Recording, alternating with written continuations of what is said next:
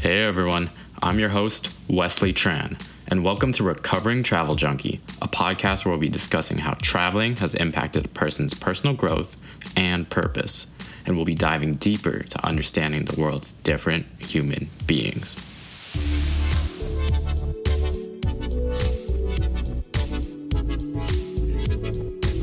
Welcome to Recovering Travel Junkie. Today, we have another special friend of mine.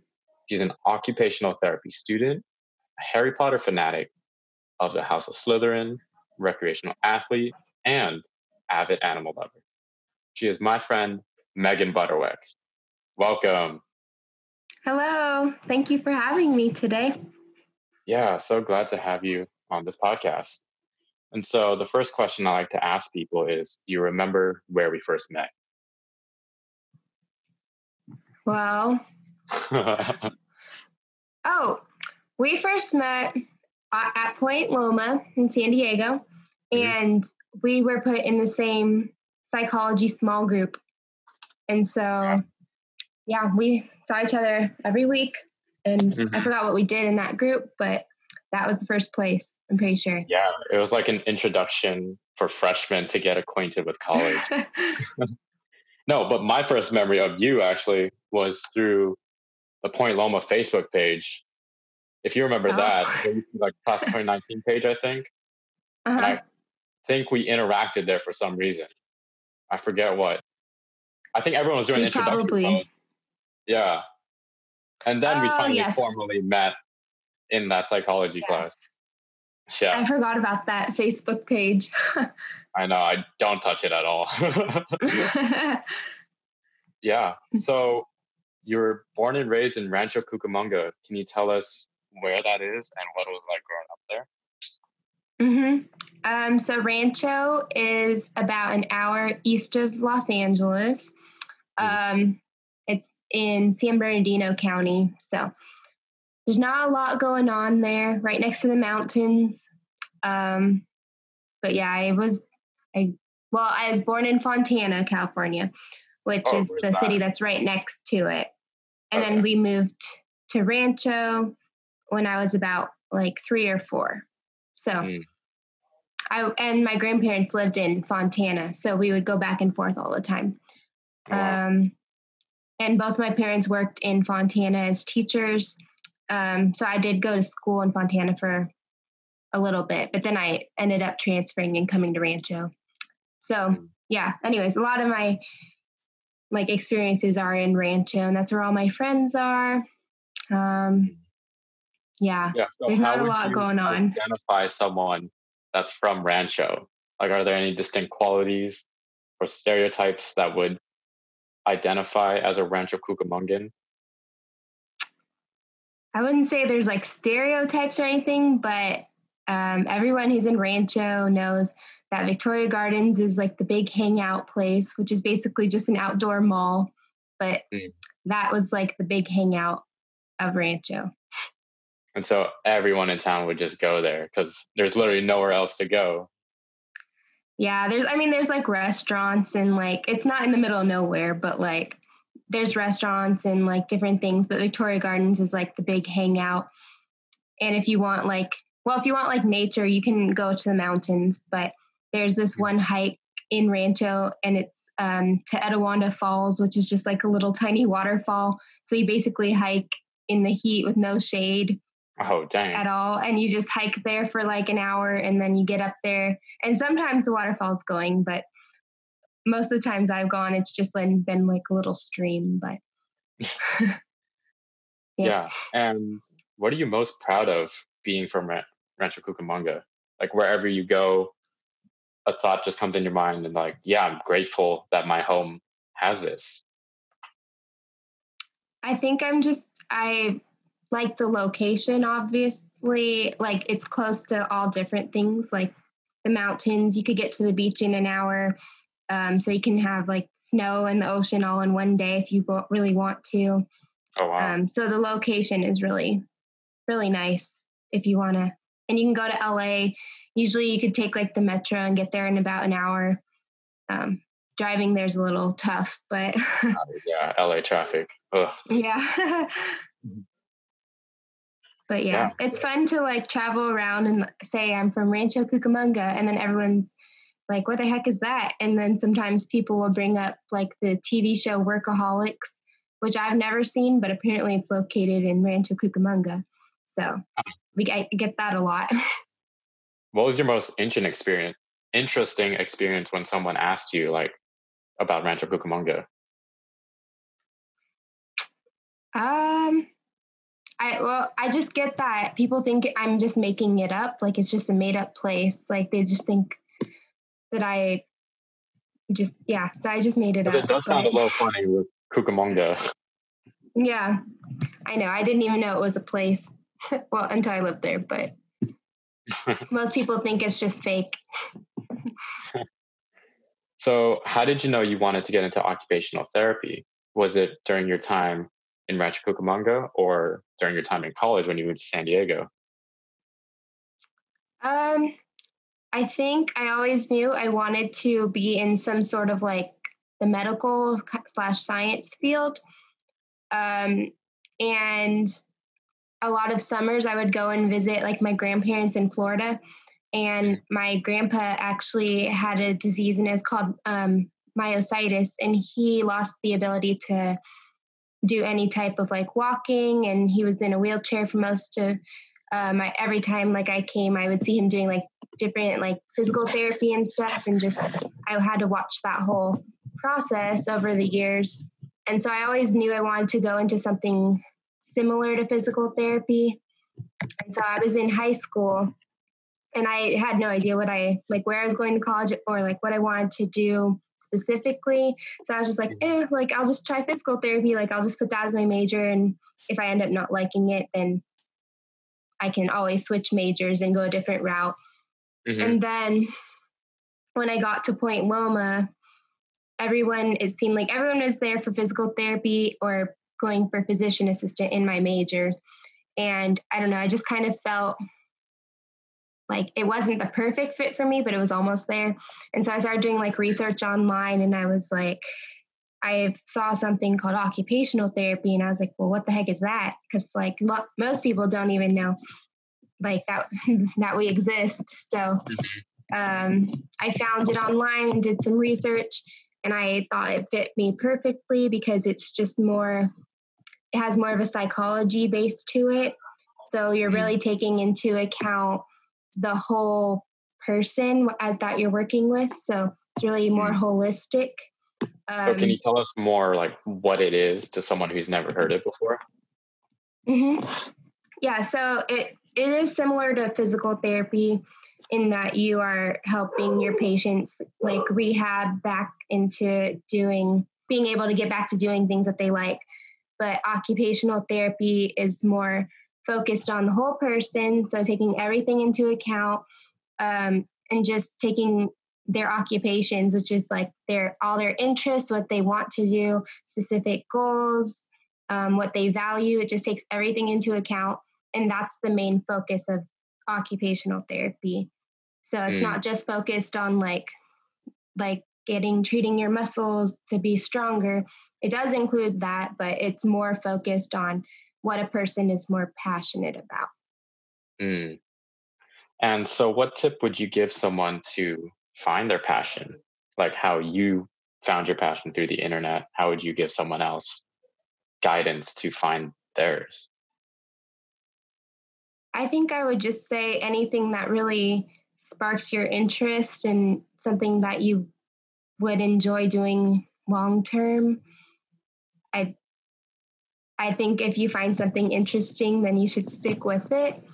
And if you don't feel like it's quite right, maybe like look around.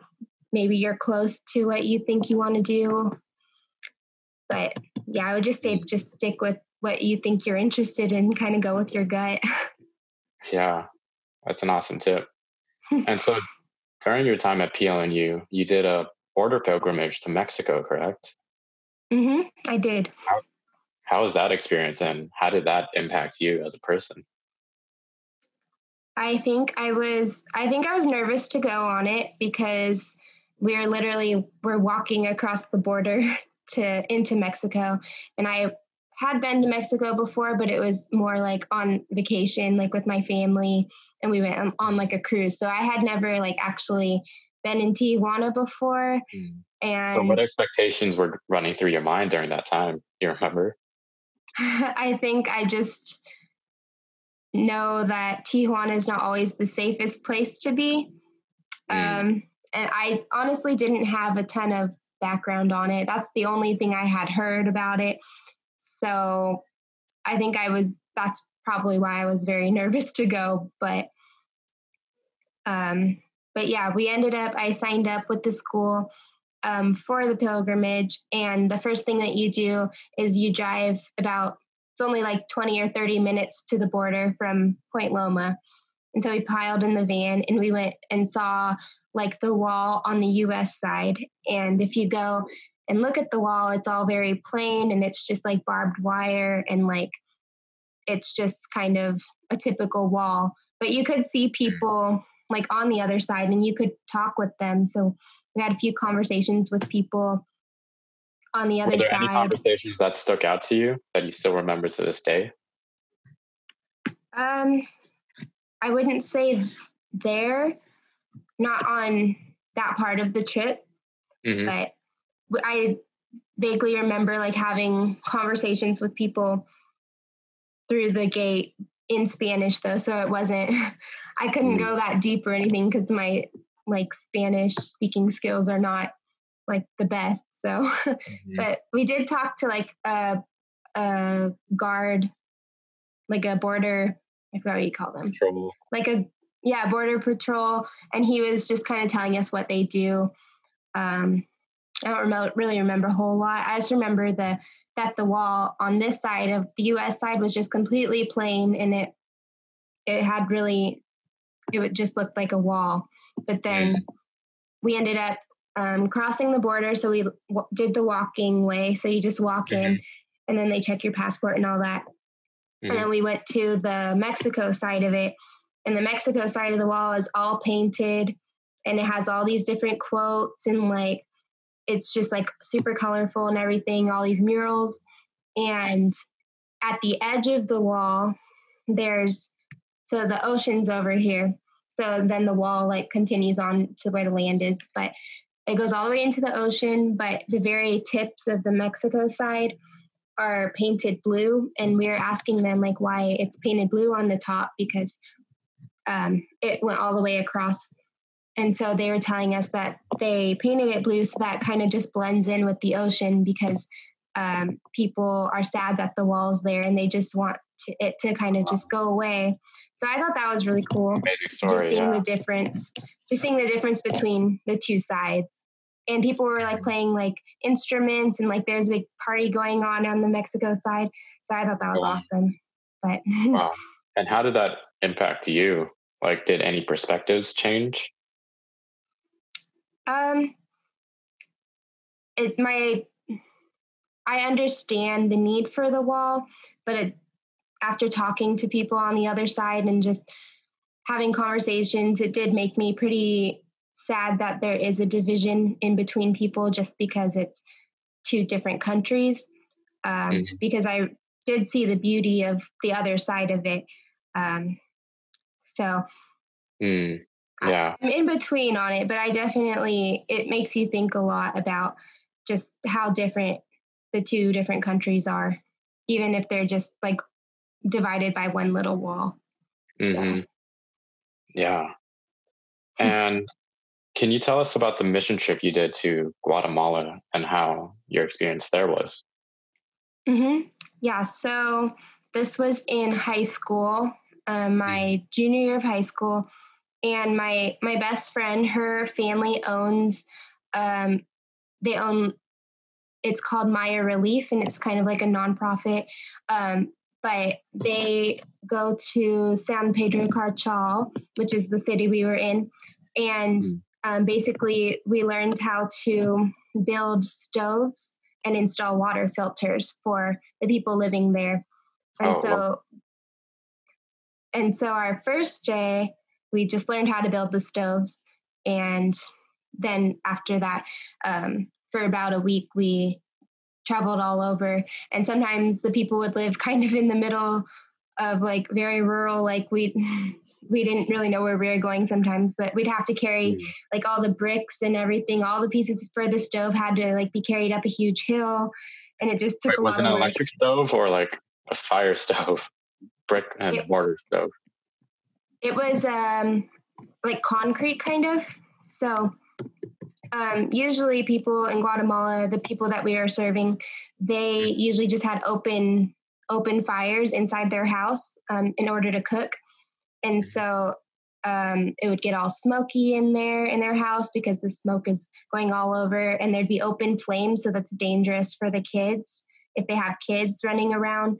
And people who were like the women who were cooking, like they got burned easily. So that's what most of like their stoves were. So the point of us coming in with the stoves, these ones had like a little chimney that we would have to cut a hole in the roof and get the chimney to go out so it carries the smoke out with them. And it has like a steel stovetop, I guess. And then the rest of it was like brick. So we built those just to kind of just prevent any kind of injuries and smoke inhalation and stuff. So, yeah. Oh, wow. And then the water filters were because people got water poisoning there a lot because their water is not always clean. So that was also something we did. And that was just kind of like I forgot the material, but it's a special water filter that was invented. And then you put like a plastic bucket on it, and then it's just a water filter. We didn't actually build them. We just kind of brought them. Yeah. And did you work with any of the locals? So did the nonprofit cooperate with any of the locals, or was it like a third party nonprofit coming in to help the Guatemalans?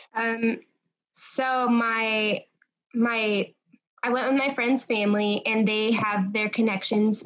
So we stayed at like this little kind of, it's not really a hotel. It was more like a underground house kind of. I don't really know how to describe it. We had to go like down the stairs to get in. So it was, I thought it was like underground. So, and it was kind of in the middle of a neighborhood.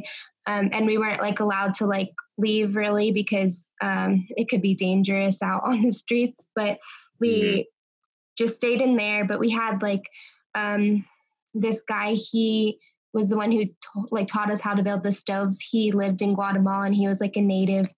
And then we had this lady, and she would cook for us every night. So we got traditional like Guatemala food, which is just like mostly beans and rice and some kind of meat at night. But she was a really good cook.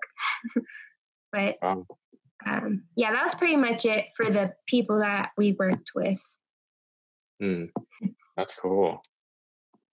And so now you're doing grad school in Indiana. How is transitioning from the Southern California lifestyle to the Midwest like? It is much different. It's much different, and a lot of people ask me why the heck I moved out here. Like a lot of people don't understand why I left California. But I just kind of wanted a big change in life, and I thought grad school was kind of my opportunity to go somewhere new in the United States and just try something new. But yeah, it is much different. It's definitely more country than compared to Southern California. Is mostly big cities, and like the freeways here are not equivalent to like freeways over in California. What do you mean there's by more that? trees and I don't know. Like the freeways here are like 2-lane highways, and apparently you can't drive in the left lane for a long time because that's just the passing lane, which I didn't know when I first got here. So I was just like cruising in the left lane like usual. No, they're dotted lines. Well, okay, maybe I'm not the best driver, I guess, but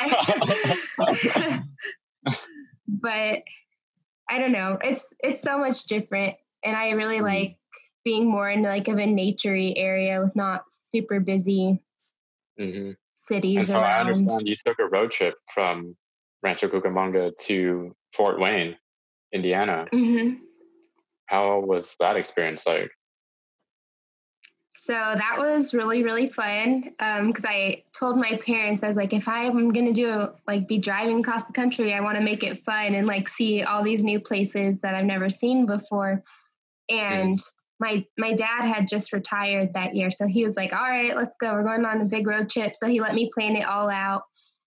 And at first, we were planning on just going pretty much straight to Indiana, but like stopping along the way. So we would have gone like kind of through Colorado and then, so we would have seen like Colorado kind of go up a little bit, but and see all the mountains in there and then continue on kind of going that direction. Hmm. But we ended up actually going all the way north first. So we started at Hearst Castle. We drove up to Hearst Castle and we took a tour of that, stopped around San Jose, and we Hey, my stayed with hometown. I know. And because my uncle lives in San Jose. So we stayed at his house and we saw the Winchester Mystery House, um, Hmm. which was interesting. And then we kept continuing up and we camped in the redwoods for about 3 days. Oh Um, wow. yeah, so we brought all our camping supplies. Well, just a tent. I shouldn't say all of them. We brought a tent basically and like some firewood and um, I had a whole bunch of blankets that I was bringing, but that's pretty much all we had. And then we bought food when we were there. But Yeah. we Wow. camped there for 3 days and went hiking a lot on those days. Um, and then we continued going up. So we went up through Oregon and we saw like Multnomah Falls, which is a big waterfall that's there. And we saw the coastline, which was really pretty. We stopped at the beach a little bit. Um, and then we kept driving and my dad was like, hey, you want to go see Mount St. Helens? And I was like, oh yeah, that sounds really fun. Like I've never done that before. And so I put in the GPS and we start driving and we're driving for like 2 or 3 hours. It felt like it was a long time. And Mm. then we were like, he was like, this doesn't look familiar because he had been there like a lot of years before. But he's like, this does not look familiar at all. And I was like, what do you mean? Like, isn't this Mount St. Helens that like we're basically like driving around to get to like the part that was blown up by the eruption? And then he looks at the GPS and he's like, oh my gosh, you took us to the wrong side of Mount St. Helen. Wow. And so I took us to the part that was not blown up. So, but then so that was a little bump in the road, but we were really pressed for time that day, so we didn't actually get to see the actual part of Mount St. Helens that we wanted to see. And then we continued up to Washington, and I stayed at one of my professors from Point Loma.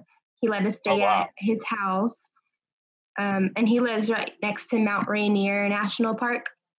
Hmm. And so he took us. It was called Crystal Mountain, and Hmm. it's across from Mount Rainier. And we had lunch at the top and everything, which was really cool. Wow. And then, then we started heading. Oh no! Then we went to Seattle. We were not supposed to go to Seattle, but I convinced my dad, and so we went there for a few hours. And then we started heading east. Finally. Yeah. Then I stayed at my old roommate's house in Spokane for about 3 or 4 days. And she lives right on a lake. So we did a lot of fishing. And I caught my first fish, Oh, that's which was cool. really fun. Then after that, we camped in Glacier National Park for a few days. Oh, and I completely forgot my favorite stop of the whole trip. It's in Oregon. And we went to Crater Lake National Park, which Oh it wow. was beautiful. I loved it. I think that's one of my favorite national parks I've been to. And we hiked Mm. all the way to the bottom and put our feet in the water. And that was really fun. That was my favorite Wow. part. and I can't believe I forgot it. But Yeah. So back to yeah. Glacier National hmm Yeah, we were camping in Glacier, and we took like it's like a red, I forgot the name is, but it's like a red car that has like an open top, and then so you can like see everything above you, and it's a very famous Park. like touring bus over there. But yeah, we did that. Okay, so I also forgot another part of my road trip that I thought was pretty funny, but it happened before Glacier National Park, and I really wanted to go to this bison range, which I had no idea what it was going to be, and I just wanted to see like a bison. And so I had my dad. We were driving to kind of the middle of nowhere in Montana, and we ended up at this bison range, and we accidentally got on like the big loop, which took like a few hours. So we accidentally spent a whole lot of hours driving. We barely saw any bison. But at the very end, we couldn't even like get out of our cars because there was like this huge herd of bison right next to our car. It literally could have just rammed into us. Like it was like 2 feet away maybe, and they were all grunting, and we were like, oh my gosh, like this is really actually kind of scary because they're huge. But that was kind of a fun little part that we accidentally spent a lot of time there. And so then when we headed to Glacier National Park, it was already getting to be late. And so we made it into Glacier, and there's this one road I think it's called the Road to the Sun, which is like a very hard drive, and you're driving, it's very windy, and you could like just drop off the cliff basically if you're not paying attention. And so and that's the road we actually went on in those red like cars that I was talking about on the tour. But when we were coming in, my dad was like, we are not driving on that road in the dark, and it was raining.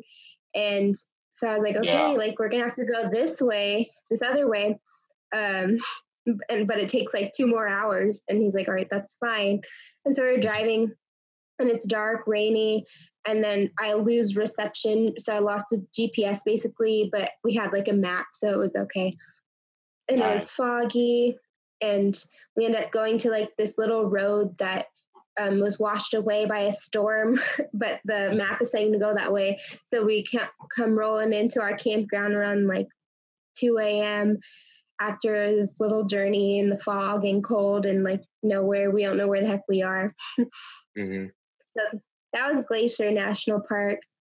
And after that, we kind of had to start heading all the way through Montana, which was just pretty much just driving through. It was a very long drive. In North Dakota, we ended up just spending the night there. And then the next morning, we went to Theodore Roosevelt National Park, which I had never heard of it. Basically, there's a lot of prairie dogs there, and a really beautiful landscape. It's just like a huge valley with a river running through, and the river like carved out the whole valley. So we Sounds were like there for typical Midwestern geography. It was. I had never known that was even a national park. But yeah, same. But yeah, we ended up there, and we're still driving a lot. And we ended up going to South Dakota, and I forget if it was North or South Dakota, but my dad wanted to go to this place, and it was called Bridgewater. Yeah, it's called Bridgewater. And his neighbor, from when he was a kid, he had a neighbor who was from Bridgewater, pretty sure it was South Dakota. Okay. And she had always told all these different stories about it. And so he grew up listening to these stories. So he's like, okay, we have to go to this little tiny town, and we have to find it. And by the time we got there, it was dark, and it's a little tiny town. So like people in small towns, they are very connected, and they like they notice if something's out of place.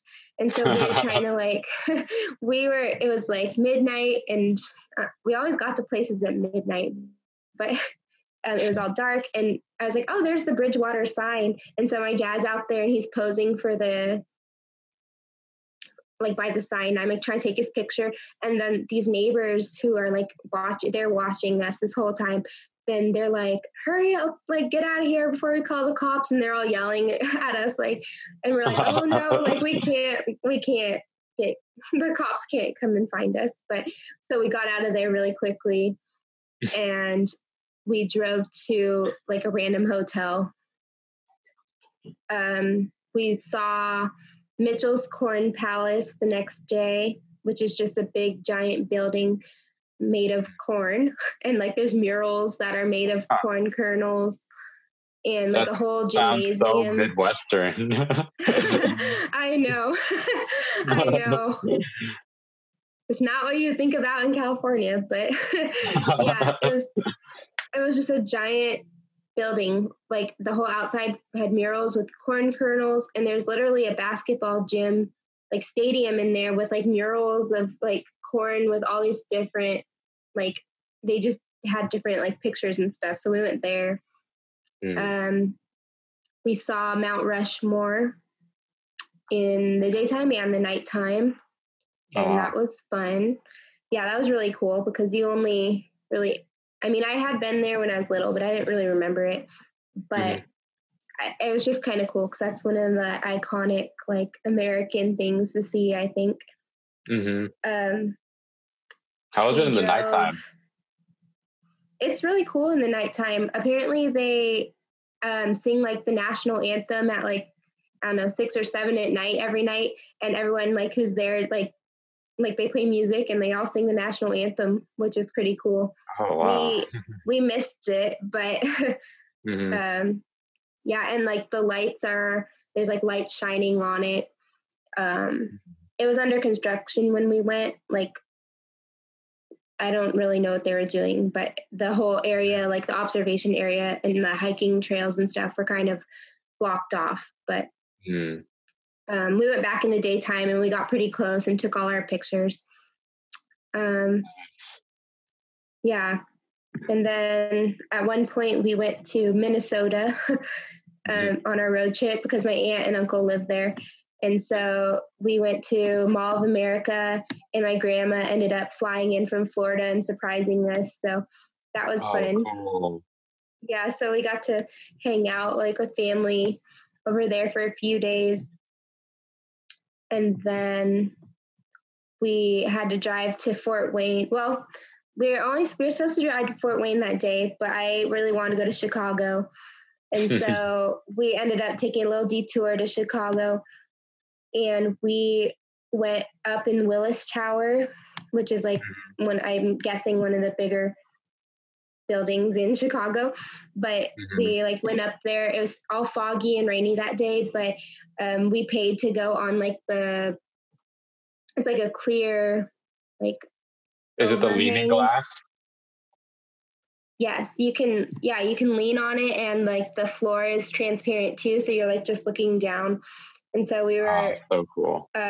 We were in line for it because everyone wants to do that. And so we were in line, and it was all foggy until we got on there and the fog cleared, and it was perfect for our picture. Wow. Yeah. And we went to see the Bean, which I thought was cool. And then we really did have to head to Fort Wayne because I had orientation the next day for school. So we kind of had to rush our road trip, but it was really fun. And that was about a month long, maybe. So all of that. Yeah. So what would you tell someone who would have a similar trip to be prepared? Like, were there any mistakes that you did that you would tell someone to avoid during a month-long road trip like that? I would say our road trip went very smoothly. Because the only mistake I can think of was me guiding us to the wrong place at Mount St. Helen. But honestly, like we didn't have any car trouble or anything like that. So That's I awesome. mean, I would suggest having a pretty good car or like know how to deal with car issues. Mhm.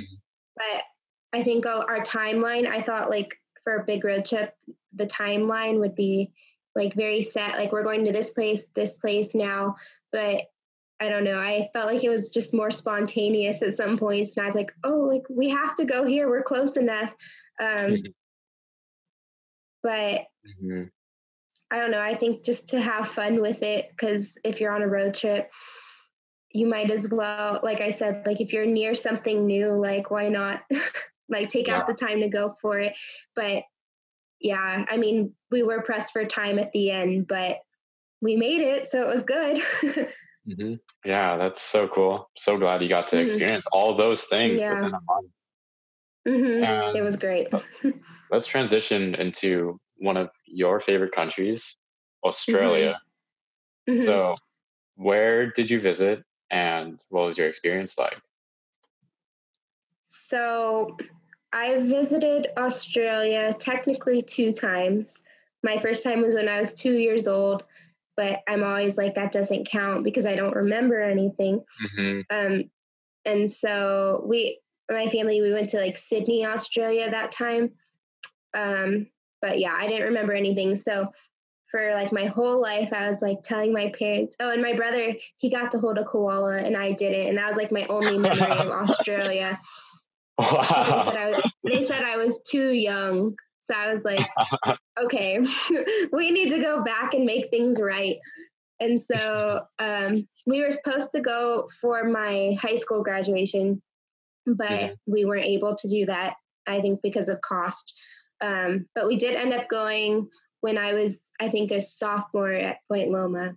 So we got to go, and we have family friends there that my dad met like years ago. So they were like, yeah, come and visit us. And so we just stayed at their house, and they live about an hour from Brisbane, Australia. Um, and so they picked us up and they like took us all around by their house and stuff. Hmm. Um, and so, yeah, that was really cool. Yeah. They And took us. so, Mhm. was the experience like easy for you as an American and English speaker going to Australia? I think going to Australia is much less of a culture shock, at least compared to other countries, especially non English speaking countries. It is Hmm. different because they have like accents that we don't have, but really, like culture shock wise, I wouldn't say it's like that much different. Mm. They, I, the one thing I remember though, I ordered a milkshake one day, and they brought me literally milk with like strawberry, like syrup in it, and I was like, I think they messed up my milkshake. And then, so I ordered another one. I ordered a chocolate milkshake, and they literally brought me milk with like a little bit of chocolate syrup in it. And I was like, is this like what a milkshake is here? Because when I think of a milkshake, I think of it as being like ice cream and like being like thick, and that's not Hmm. what this was. So Oh wow. I do remember that. And we Mm. tried Vegemite, which is like a Australian, like you put it on your like toast every morning. Like it's very Mhm. Australian. It tasted terrible, but I tried it. Yeah. um, So but I know they often sometimes serve exotic animals just because they have such an extensive wildlife there. mhm, Did you eat anything out of the ordinary for you? I did not. I can't say Or that what I did you see did. that was like, wow, I never would have guessed they would serve that here? Ooh, I honestly I don't know. I That's I okay. can't recall any kind of like weird thing or Mm, like any kind of exotic dish that I saw. mm. But And so, as an avid animal lover, what was your mhm. favorite experience with animals in Australia? So yeah, I love the animals there. I We got to go to the Steve Irwin Australian Zoo that is near Brisbane, which was awesome. So we got to go there and we took like pictures and stuff. And that's the place that years ago my brother got to hold the koala and I didn't. And so we got to switch places. We got to switch places and we took a picture and I was holding the koala. So that was great. And we could see there was a lot of kangaroos over in the zoo and everything. Wallabies, wombats, Tasmanian devils, emus. So cool. Yeah. So I just love all the different animals there. And at one point, it wasn't at the zoo, but we went to like this like sanctuary with like a whole bunch of different animals. And so I was feeding all the kangaroos, and one of the kangaroos, I guess he got upset with me, and he wanted food. I was giving him food, so I don't know what he wanted, but but I guess I wasn't paying enough attention to him, so he got mad and got all defensive about all the other kangaroos, and so he ended up like grabbing my shirt with his little paws and like pulled my whole shirt pretty much, and he like ended up scratching me all the way down my my chest pretty much. And then he ended up getting mad again after he let go, and he ended up kicking me in the stomach. So that's kind of an interesting story, but wow.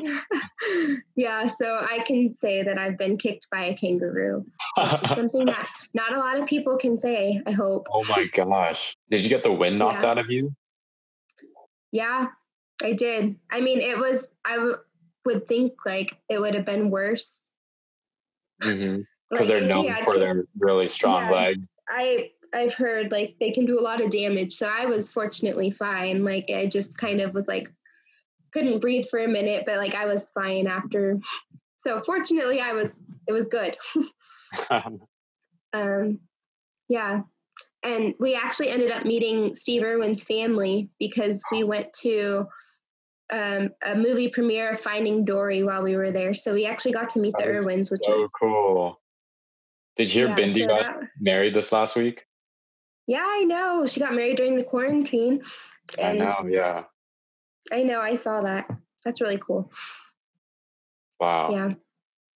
And what other things did you do in Brisbane or just around Brisbane? We didn't really that you would recommend other people to try and do too if they were to visit. We didn't really go into actual Brisbane. We were more on the outside near our friend's house. So actual Brisbane, I don't really know. But there's this place that I wanted to go to, and you can like go in a shark tank and you can walk along the bottom in like scuba gear, and like you're just kind of walking along with sharks.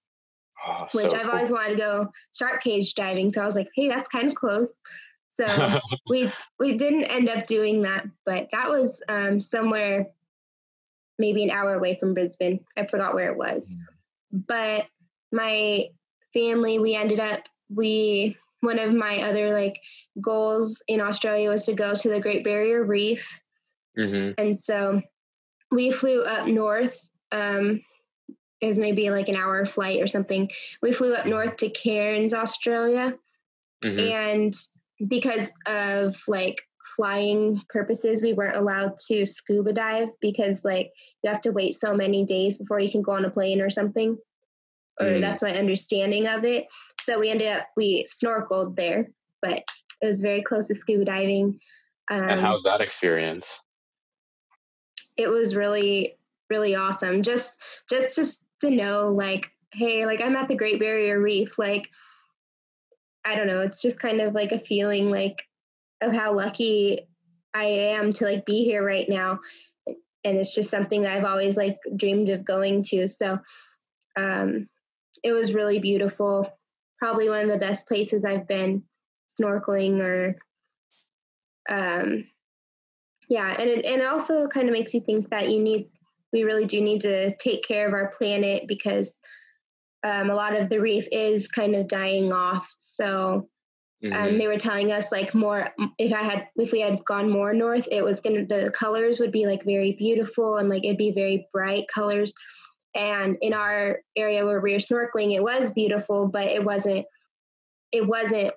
like the pictures that you see online, but it was just Mm, more of the feeling of like, oh my gosh, I'm here. Like, this is crazy. yeah. So that was Do really you fun. happen to know ways that people damage the reefs?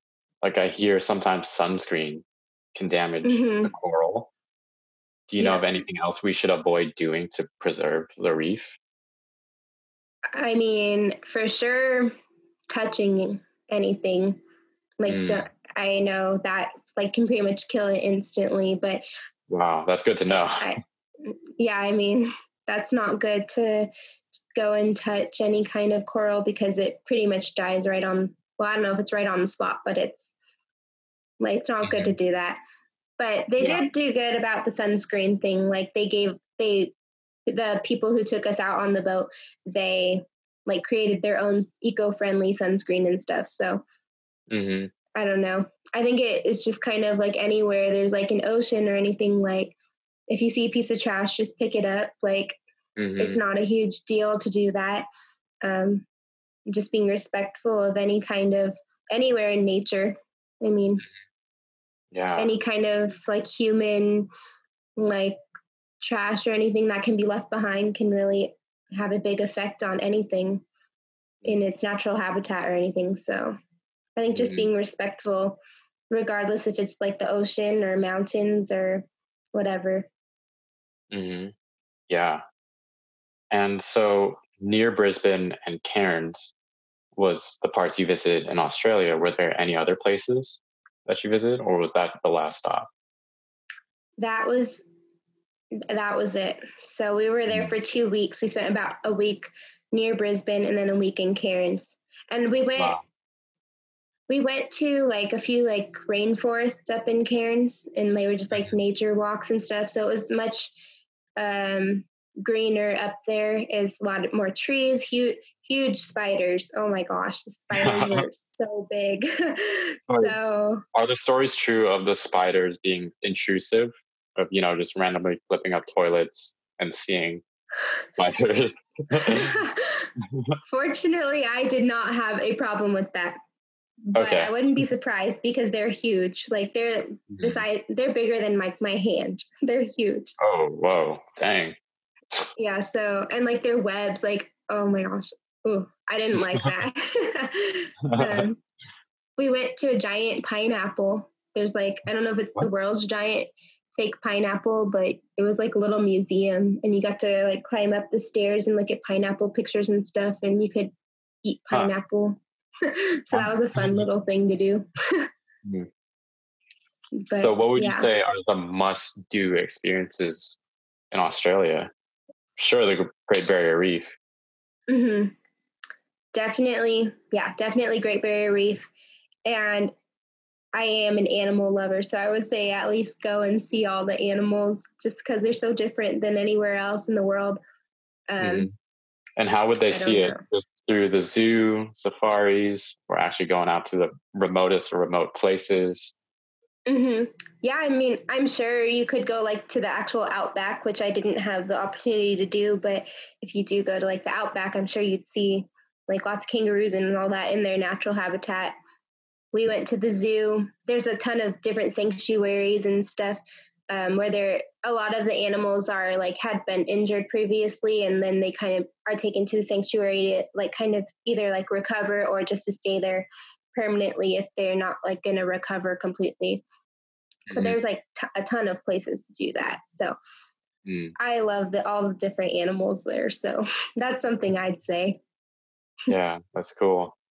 And so, in all of your travels that you've done, do you think all these experiences somehow contribute to occupational therapy at all? Um, like for me personally. Or at least even like finding your purpose in occupational therapy during your travels, just like recognizing that, yes, through my travels, the world needs occupational therapy. Hmm.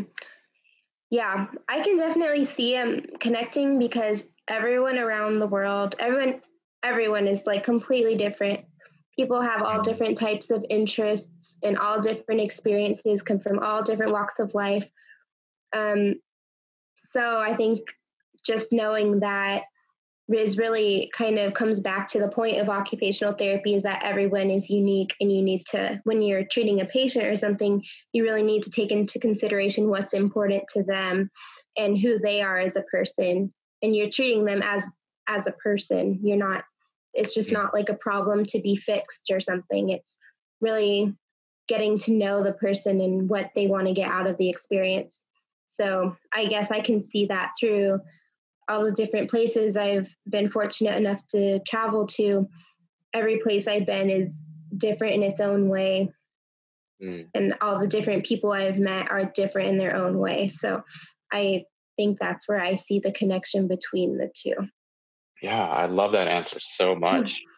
Mm-hmm. Yeah, and I like to ask this as a concluding question, but what is one experience you would recommend people to just do in their life to live a regret-free life? I would say to move somewhere new, or at least a little bit long term, get out of your comfort zone. I never thought I would leave California like for long term, but now that I have moved to Indiana, which a lot of people wouldn't say there's a lot happening over here, but I absolutely loved it. Like the people I've met here are amazing. Just the complete difference from just going from the West Coast to the Midwest is just, it's just different. And I don't even know if I picture myself going back to California after I'm graduated. I don't necessarily think I'd stay here, but I do want to go somewhere new. So I would say to just go out of your comfort zone at least once and just try something completely different. So yeah, that's so cool. And then very, very, very last thing, do you have anything to plug, like social media accounts or just like any charities, or just whatever you want to plug in? Well, you guys can follow me at _MaggieB1212. I have an OT account now. It's very new. And it's MaggieB _the_OT. Yeah, that's pretty much all I have though. Awesome. Thank you so much, Megan. Thank you for having me. It was fun. Good talking to you again. Yeah, definitely. Hey guys, it was so awesome hearing Megan's experience traveling and how it all relates to occupational therapy and understanding people that are different and exposing yourself to a whole new world.